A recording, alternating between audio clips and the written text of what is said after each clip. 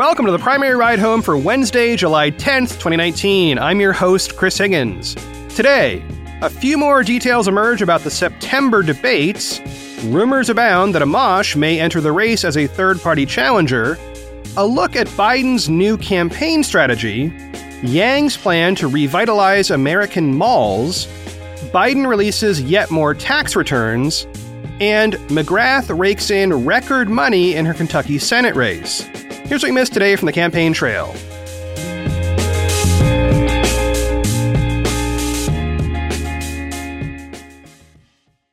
To start the show, we now know where the third Democratic primary debate will be held, Houston, Texas. It'll be on September 12th and probably 13th, though it's certainly possible the second day might be cut. That'll happen if there aren't enough candidates who meet the stricter qualifications for that debate. The debates are still capped at a maximum of 20 candidates, but it is hard to imagine that many candidates passing all the tests required to reach the stage. The September debate will be hosted by ABC News and Univision, and like the June and July debates, will be both televised and streamed live on regular platforms like YouTube, Facebook, and Twitter with no need for a login. And a reminder on how candidates can get into that debate. They need to do two things. First, they need 130,000 donors with at least 400 different people in each of 20 different states. Second, they also need to get 2% or better in 4 different qualifying polls held between June 28th and August 28th. And those qualifying polls need to be held either in different geographic regions or conducted by different polling organizations. So that is a super heavy lift compared to the June and July debates, and we can expect to see a serious drop-off in candidates who can qualify for September. The candidates have until the end of the day on August 28th to reach that donor threshold, which is also the cutoff date for polling. And right now, here's the list of candidates who have already made it, with the assumption that a meteor doesn't strike every polling organization in the country. They are Biden, Buttigieg, Harris, Sanders, and Warren. There are, of course, others with very good odds right now. Both Castro and Yang have crossed the donor threshold, but they do need some more polling numbers to reach the stage. There are also candidates who are in the reverse situation, like Booker and O'Rourke, who are polling just fine, but need some more donors. Oh yeah, and in case you were wondering, there is no DNC debate in the month of August, so you can just, have your own debate, or go outside or something. And one last reminder, we will have debate bingo for later this month and in September. I haven't made those cards yet, since we don't know who's going to qualify yet, but I'll let you know when I know.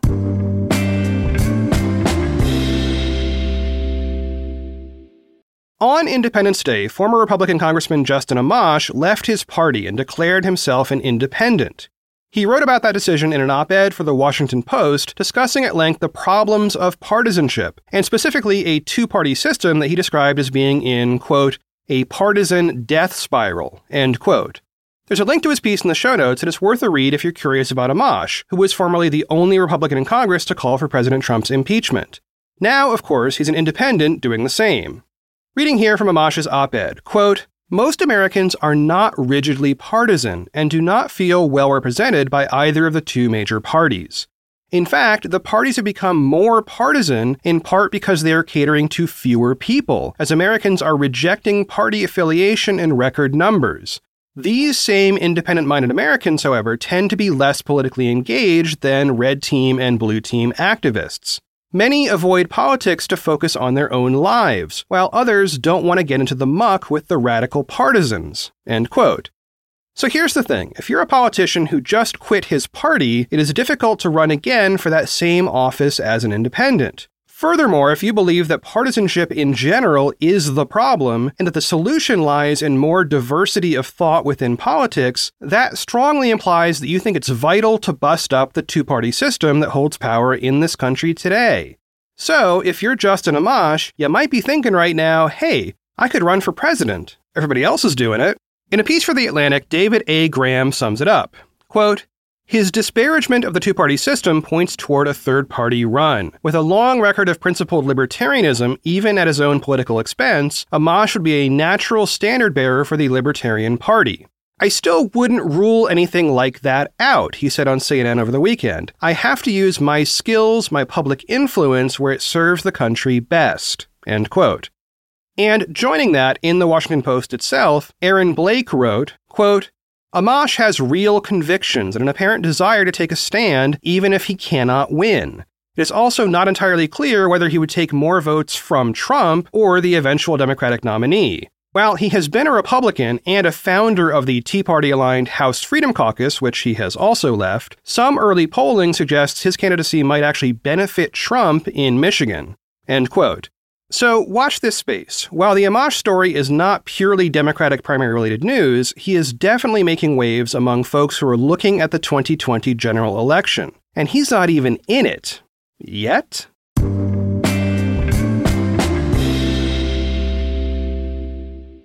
In a story for Politico, Natasha Korecki goes deep on Joe Biden's campaign strategy, citing various sources either within or close to his campaign.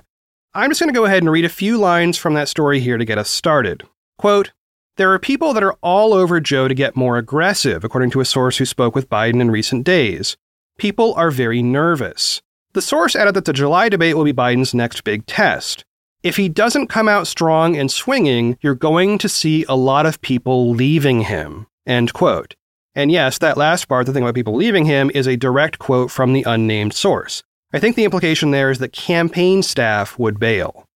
The story discusses a clear shift in Biden's campaign in the weeks since the June debate. For example, he did a sit-down interview on CNN, which is the kind of appearance he just hasn't done before. He apologized for his segregationist senator remarks, which we covered on Monday. He has some friends and associates calling out Senator Kamala Harris, and he's amping up how much he talks about his 8 years in the Obama administration, which is one of the best political assets he has right now. All of that adds up to a pivot. Prior to this, Biden essentially ignored the rest of the field and stayed above the fray.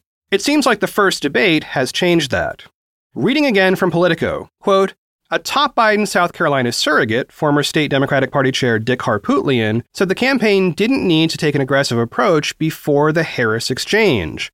Until the debate, nobody had attempted to land a critical punch, he said. They're responding to deal with issues that arise from someone attacking the vice president's record." End quote. And there's one more bit here from the Politico article I want to note. This next section starts with a quote from former Pennsylvania Governor Ed Rendell. Quote, "Kamala Harris got a lot of applause when she said Americans don't want to see a food fight. Then she took a whole platter of mashed potatoes and gravy and dumped them on the vice president," Rendell said.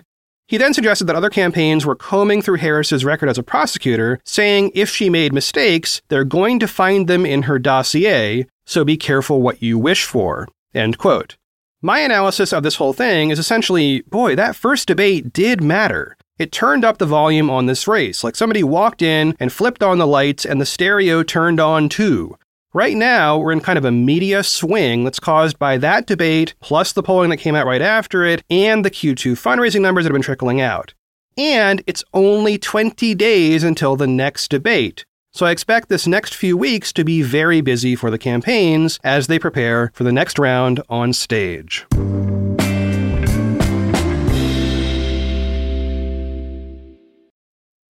The Primary Ride Home is brought to you by Skillshare. Skillshare is an online learning community with thousands of classes covering all kinds of skills. We're talking everything from business to gardening to journaling, you name it. So whether you've got a passion project you just need some knowledge to get through, or you're challenging yourself to move outside your comfort zone by learning a new skill, Skillshare has classes for you. Okay, let's talk about journaling. If you've ever thought, hey, maybe I should start a journal, maybe I'd find that relaxing or fun, or a pathway to getting better at writing. Well, there's a class for that on Skillshare. It's taught by Emily Gould, and it's called Creative Writing for All, a 10-day journaling challenge. In just half an hour, you'll learn everything you need to know to get started with a creative journal. Try it out, and I think you'll like what you write. So join the millions of students already learning on Skillshare today with a special offer just for you. Get 2 free months. That is correct. Skillshare is offering Primary Ride Home listeners 2 months of unlimited access to thousands of classes for free. To sign up, go to Skillshare.com/PRH. Again, that is Skillshare.com/PRH to start your 2 free months today. The comfort of your favorite seat is now your comfy car selling command center, thanks to Carvana. It doesn't get any better than this. Your favorite seat's the best spot in the house. Make it even better by entering your license plate or VIN and getting a real offer in minutes. There really is no place like home. And speaking of home, Carvana will pick up your car from yours after you finalize your offer. Visit Carvana.com or download the app and sell your car from your comfy place. Next up, let's talk about Andrew Yang's plan to deal with America's closing shopping malls. Now, I've read Yang's book, The War on Normal People, and he gets into this in the book. I want to start this by reading a few paragraphs from that. This is from page 32. Quote, "When a mall closes or gets written down, there are many bad things that happen to the local community. First, many people lose their jobs. Each shuttered mall reflects about 1,000 lost jobs. At an average income of $22,000, that's about $22 million in lost wages for a community. An additional 300 jobs are generally lost at local businesses that either supply the mall or sell to the workers. It gets worse. The local mall is one of the pillars of the regional budget. The sales tax goes straight to the county and the state, and so does the property tax. When the property gets written down, the community loses a big chunk of tax revenue. This means shrunken municipal budgets, cuts to school budgets, and job reductions in local government offices. On average, a single Macy's store generates around $36 million a year. At current sales tax and property tax rates, that store, if closed, would leave a budget hole of several $1 million for the state and county to deal with." End quote. In an article for CityLab, Kristen Capps digs into Yang's American Mall Act, which is a proposal to use that mall infrastructure in a way that continues to serve communities. For instance, one problem is parking. Those giant parking lots might be put to better use if you realize they're empty most of the time. Another problem is zoning. If the malls are zoned so that only giant stores can be in them, and that zoning also requires other infrastructure like tons of parking, well, now you've got a systemic problem that spirals into mall closures. Capps wrote of the plan, quote, "Yang hopes to move the needle with a policy that could potentially save dying mall parcels by turning them over to developers for housing, studios, or more productive, less auto-focused purposes." End quote. And here's a clip that Yang posted on Twitter from the Columbia Place Mall in Columbia, South Carolina, which is, of course, an early voting state. Now, because this was recorded in a desolate parking lot with a ton of wind, I did try to clean up the sound just a touch so you can hear it better, which does account for some of the weird quality changes in this clip. Anyway, listen in. Hey guys, we're here in Columbia, South Carolina, just in the parking lot for Columbia Place, which was a mall. This mall has definitely seen better days. So right now, 30% of malls are scheduled to close in the next 4 years. And if you've ever been to a ghost mall, it's a very, very eerie thing. It's a massive challenge to try and keep these structures vital and filled because no one wants to go to the vast empty parking lot. So as you know, if you're deep into the campaign, I have a proposal for the American Mall Act that'll put matching grants and property development incentives to try and help communities and private developers repurpose malls so that they don't become sinkholes, honestly. Let's do something about it, Yang Gang. Good seeing you all. So, look, the plan itself is actually very thin on details. I read it as less a plan than a problem statement with some sensible thoughts attached to it. Essentially, Yang lays out the problem, which is definitely real, and then says he'll spend $6 billion creating a fund that will, quote, help struggling malls attract businesses, schools, organizations, and entrepreneurs to find new uses for the buildings and commercial spaces, end quote. However, he doesn't suggest where that money would come from in the federal budget. Links to the policy and some more detail in the show notes if you are curious.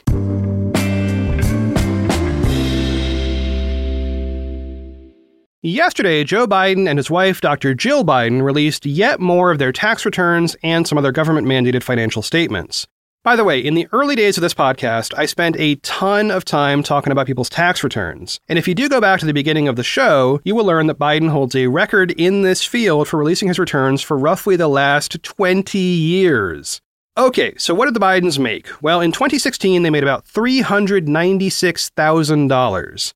In 2017, that went up to $11 million. And in 2018, they made $4.6 million. Those last 2 years make Biden's income the highest of any candidate whose taxes I've reviewed this cycle.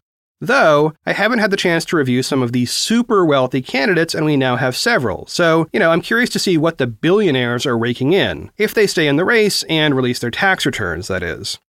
Reading from a CNBC summary by Tom Williams, quote, the Bidens paid about $3.7 million and $1.5 million in taxes for 2017 and 2018, respectively, about a third of their adjusted gross income.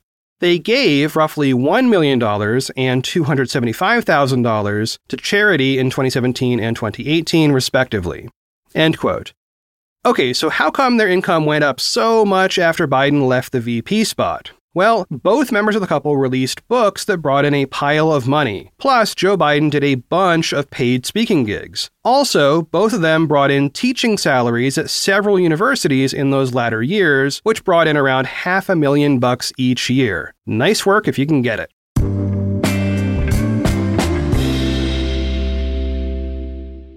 And last up today, a quick note on a Senate race in Kentucky. Former fighter pilot Amy McGrath has launched a bid to challenge Senator Mitch McConnell, who is, of course, the current Republican majority leader in the Senate. The big news there is not so much that a Democrat is challenging McConnell, it's that McGrath brought in $2.5 million in the first 24 hours of her campaign. That is a record for a Senate campaign, at least in its first day. It's more than 2.5 times what former astronaut Mark Kelly brought in for his Arizona campaign in his first day. While that Kentucky race is just getting started, this is a rather shocking development. McGrath brought in roughly the same money in one day that many of these primary presidential candidates are raising over an entire quarter. One of the big themes we will examine as we get deeper into this election is whether Democrats have a chance to take back the Senate in 2020. If a Democratic Senate candidate can bring in this kind of money in Kentucky, where McConnell is actually super popular, I wonder how many people in the presidential primary field might take their own state's Senate races a little more seriously. You can bet we'll hear more about that in that Houston debate in September, assuming we still have 2 primary candidates from Texas in the race. Well, that is it for one more episode of The Primary Ride Home. I have been your host, Chris Higgins. You can always find me on Twitter @ChrisHiggins. So I was poking around on Twitter checking on the weather. I follow a bunch of professional weather forecasters on Twitter, and it is a fascinating thing to look at because, look, I know nothing about meteorology, but these folks do, and they've been chattering about a likely hurricane forming in the Gulf of Mexico coming up this weekend. Maybe/probably. Currently, it looks like Hurricane Barry is at the very least going to dump a ton of rain on Louisiana, East Texas, and Mississippi. So I know y'all are listening down there. As a former Gulf Coast resident myself, I urge you to stay safe. Keep your weather radios on, get your water bottles filled, and find a deck of cards. As always, thanks for listening, and I will talk to y'all tomorrow.